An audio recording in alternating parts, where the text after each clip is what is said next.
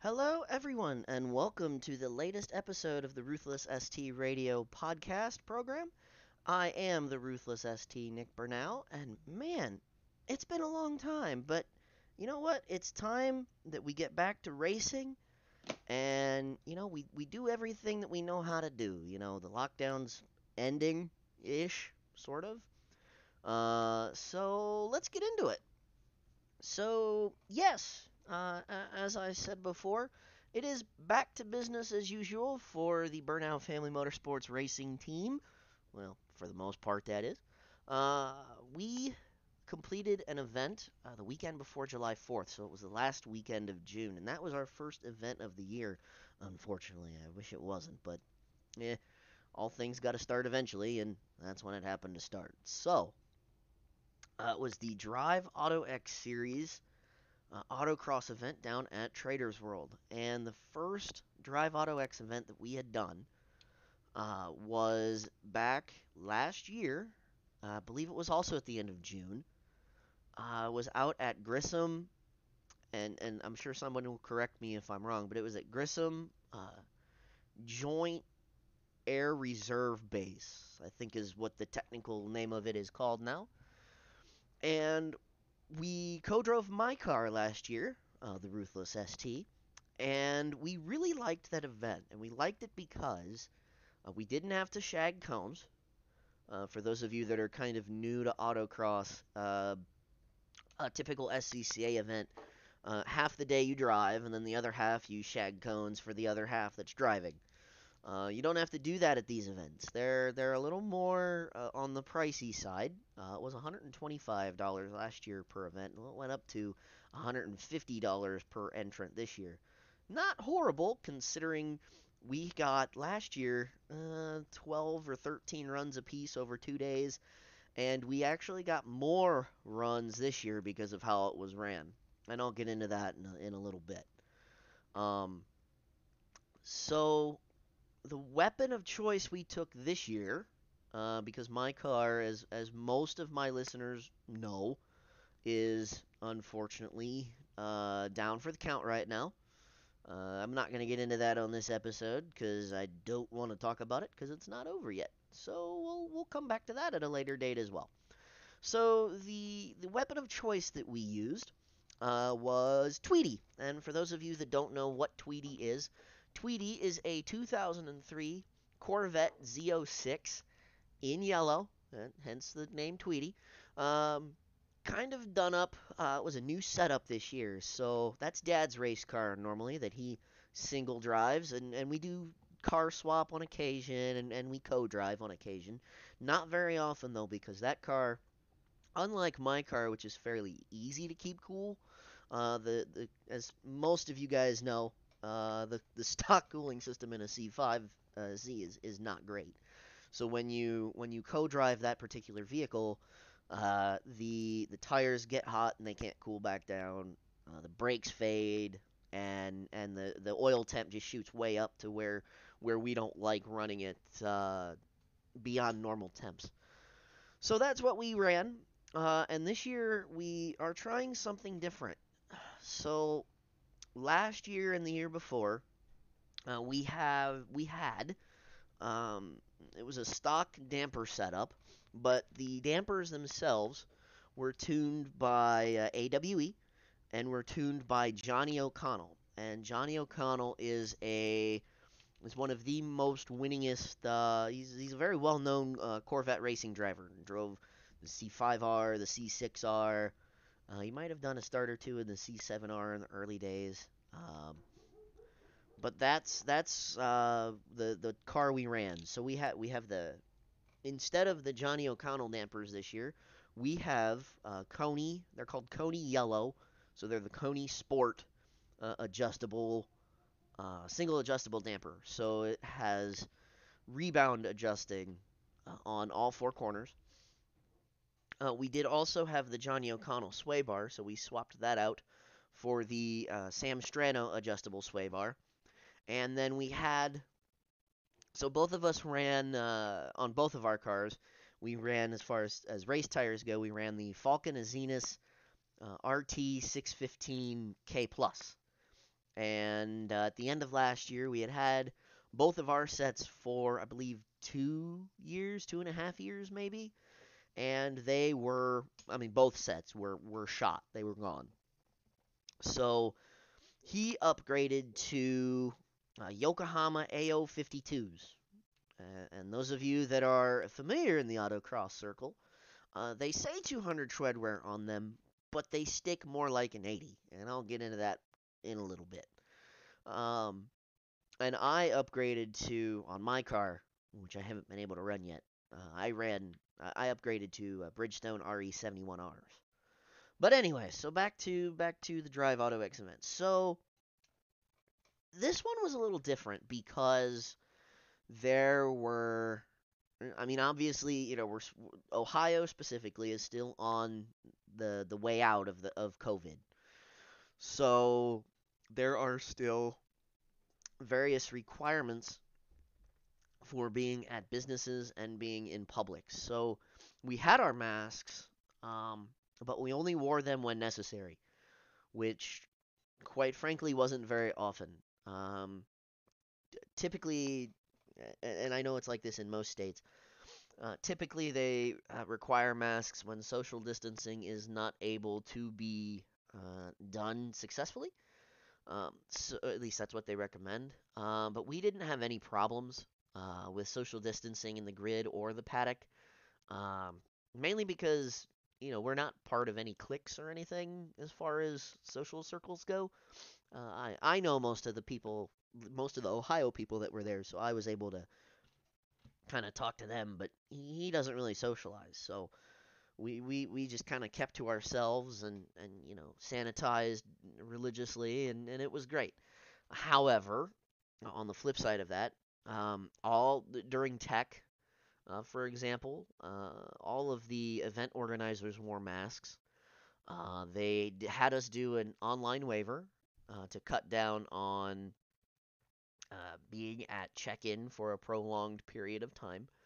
Just things like that. But honestly, those things, I hope they stay around because they actually make the event itself and the check-in process and that kind of thing flow a lot better and easier. And I just think the e-waivers, I'm surprised people haven't been doing those already. Anyhow, um, so that was kind of the start and end to our COVID public experience. Obviously at Traders World, masks were not required, but they were recommended. So typically, I only wore my mask going into a crowded area. So typically, the only time I wore my mask was getting lunch, for example. Other than that, I wear my mask at my job 9 hours a day. So I tend to have the belief of if I don't need it, I'm not wearing it. So Um, the cool thing about these Drive Auto X events too is it's basically a national event. You're gonna see people from all over the Eastern Seaboard typically. There were people up from Florida, across Tennessee, places like that. So, that being said, there were a lot of different cars that showed up. Um, Everything from GT350R Mustangs to there was one of those there was a Golf GTI, there's a Focus RS, just to name a few. The most notable one though was there was a C8 Corvette there, one of the brand new ones, and it wasn't driven by just anybody either. It was driven by Danny Pop, and Danny Pop. If you are familiar in the autocross circles, the Corvette circles, anything like that, you will know who Danny Pop is. Danny Pop is probably the second best driver on the Eastern Seaboard, maybe potentially better even than Sam Strano. Um, so, and it was really cool because on that Saturday, so the way that the event works is like this. So on Friday, you have the option to go walk the track, check in, get your required graphics. There are a couple things that are required, and we'll go into that in a second.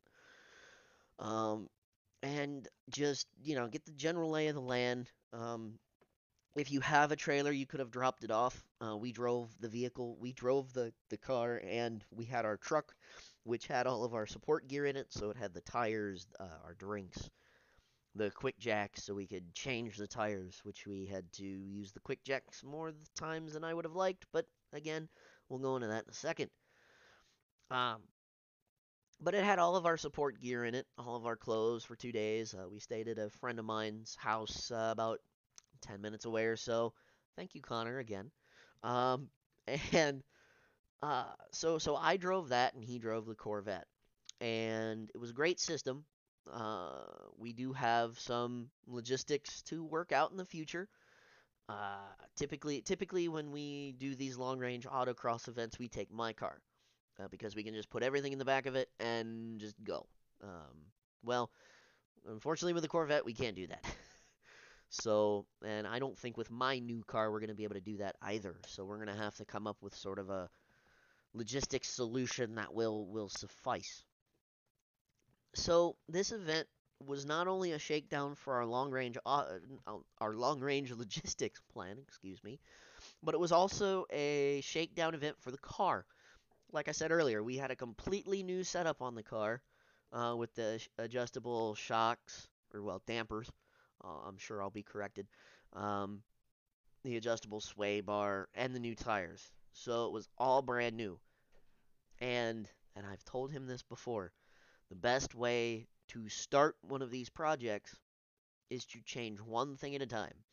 Well, we made the same mistake the last time we did this. We changed tires, sway bar, and dampers the last time, and lo and behold, sure enough, we did the same exact thing this time.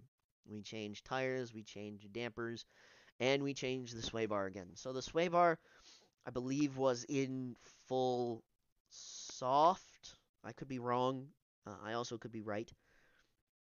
But we didn't move the sway bar at all the whole event. We found that was pretty sufficient. Lateral grip period was fantastic with the AO52s, and we'll kind of get into that in a minute too, because the weather did play a role in how this event not only was ran, but how it played into the times and that kind of thing. And so the only adjustment that we had made, we when we started on Saturday, and for all of Saturday actually, we left the dampers in the mill, so not full soft and not full hard. And we were talking to a couple different guys, and they said, "Well, you're not transfer," and we felt this too. We weren't transferring enough weight to the front. So the way that cars get their grip in corners is when you mash on the brakes and start to slow the car down. The weight will transfer off of the back wheels and onto the front wheels, and when that occurs, that then allows the front wheels to grip when you turn, and it will allow the car to turn. If you don't have proper weight transfer, for example, say the fronts were full hard, for example, um, you wouldn't have that proper weight transfer, so you wouldn't be able to get on the gas as quick or at all. And if you did, you would end up in a nice big power slide, which is no fun at all. Well, it is, but only if you can save it. And we'll get into that in a minute too. So the only adjustment we had made was we took the fronts down to full soft to see if there was a difference, to see if we could see anything. And of course, on Sunday we were in the wet, and there was a little time on Saturday we were in the wet too. So stay tuned because we don't have conclusive proof on that yet. It's coming. Um, so the other factor that we messed with was tire pressures. That's the easiest thing that you can change. And typically, you start an event at a certain pressure. In this case, I think it was 36 in the back and 34-ish in the front. Maybe it was 36 all around. I'm not sure on that. But we those AO52s, they didn't really get warm on Saturday. There really wasn't any sun for them to get warm. So they would come back from a run, and you could still touch them, and they were like almost ice cold. So we would drain air, drain air, drain air, drain air, drain air, trying to get it to roll all the way over onto the edge of the tread, and it just wouldn't do it. It just wouldn't do it at all. So we're still working that kink out too, and we're gonna start. Uh, One of the things we're gonna talk about here in the next few weeks is we are going to go into a. Well, we'll announce that later. Um, so performance versus expectations, right? So this was a shakedown event. It wasn't anything too special. Um, but we're up against the fast guys, so we kind of already knew we were gonna get buried, and buried we were. We ended up getting buried to the pretty much the mid-teens out of 20. I think 25 people started on Saturday, and I was approximately 2 seconds behind my dad. And that's usually what our spread is when I drive that car. Usually I'm 2, sometimes 3 seconds behind him. Usually. There's sometimes a fluke where I go faster, but it doesn't happen very often, much at all. So we kind of already knew that it wasn't going to go great. But again, we do the Drive Auto X series for seat time, seat time, seat time. So the way that the series is supposed to work is that there's I think 4 or 5 different classes. I think there's 5. There might even be 6.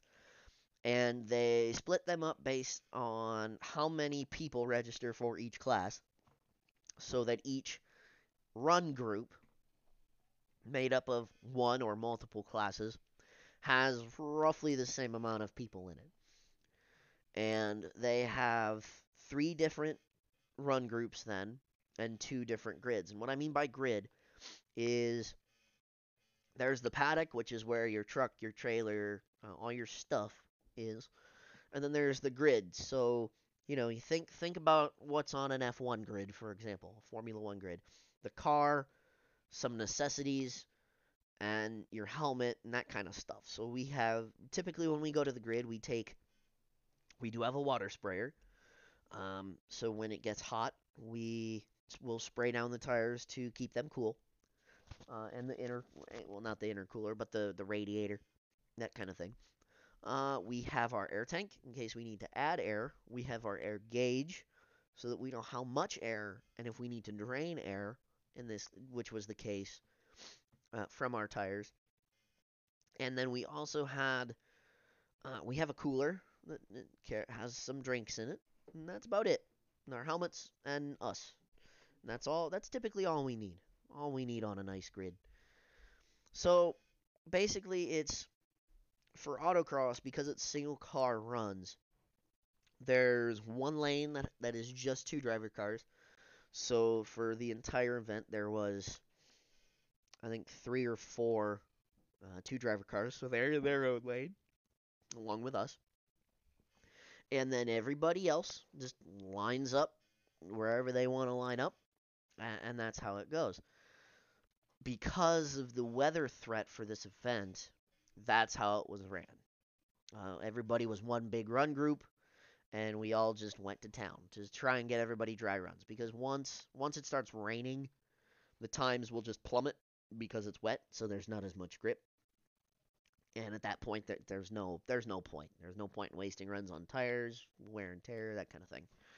So that's how it was ran, and it was ran great because we don't typically like the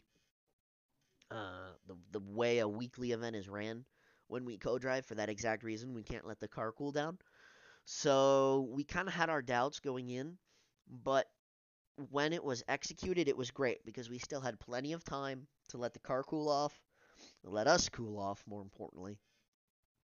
And it was great because I had my Garmin, or not my Garmin, my DJI Osmo Action. So I got almost every run. And the thing about Trader's World is nice. It's sealed blacktop, but there's still cracks in it, and the cracks that are in it are pretty big, so they add character. So remember earlier I mentioned about power slides. So, some people, both my dad and myself included, there was a particular feature where it's a long sweeping turn to the finish, and you're power on all through that. Well, because our dampers were set so stiff, um, as as you would power through this sweeper, you would hit a couple cracks, and it would cause the car to stutter a little bit.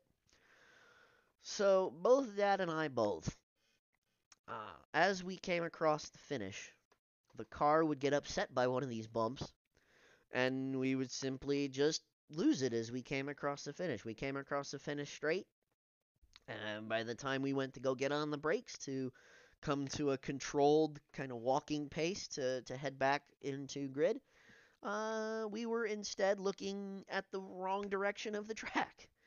So that was kind of interesting. Just something a little different. Um, but one of the coolest parts of this event, and COVID kind of ruins this, is they let you ride in other people's cars as people are driving.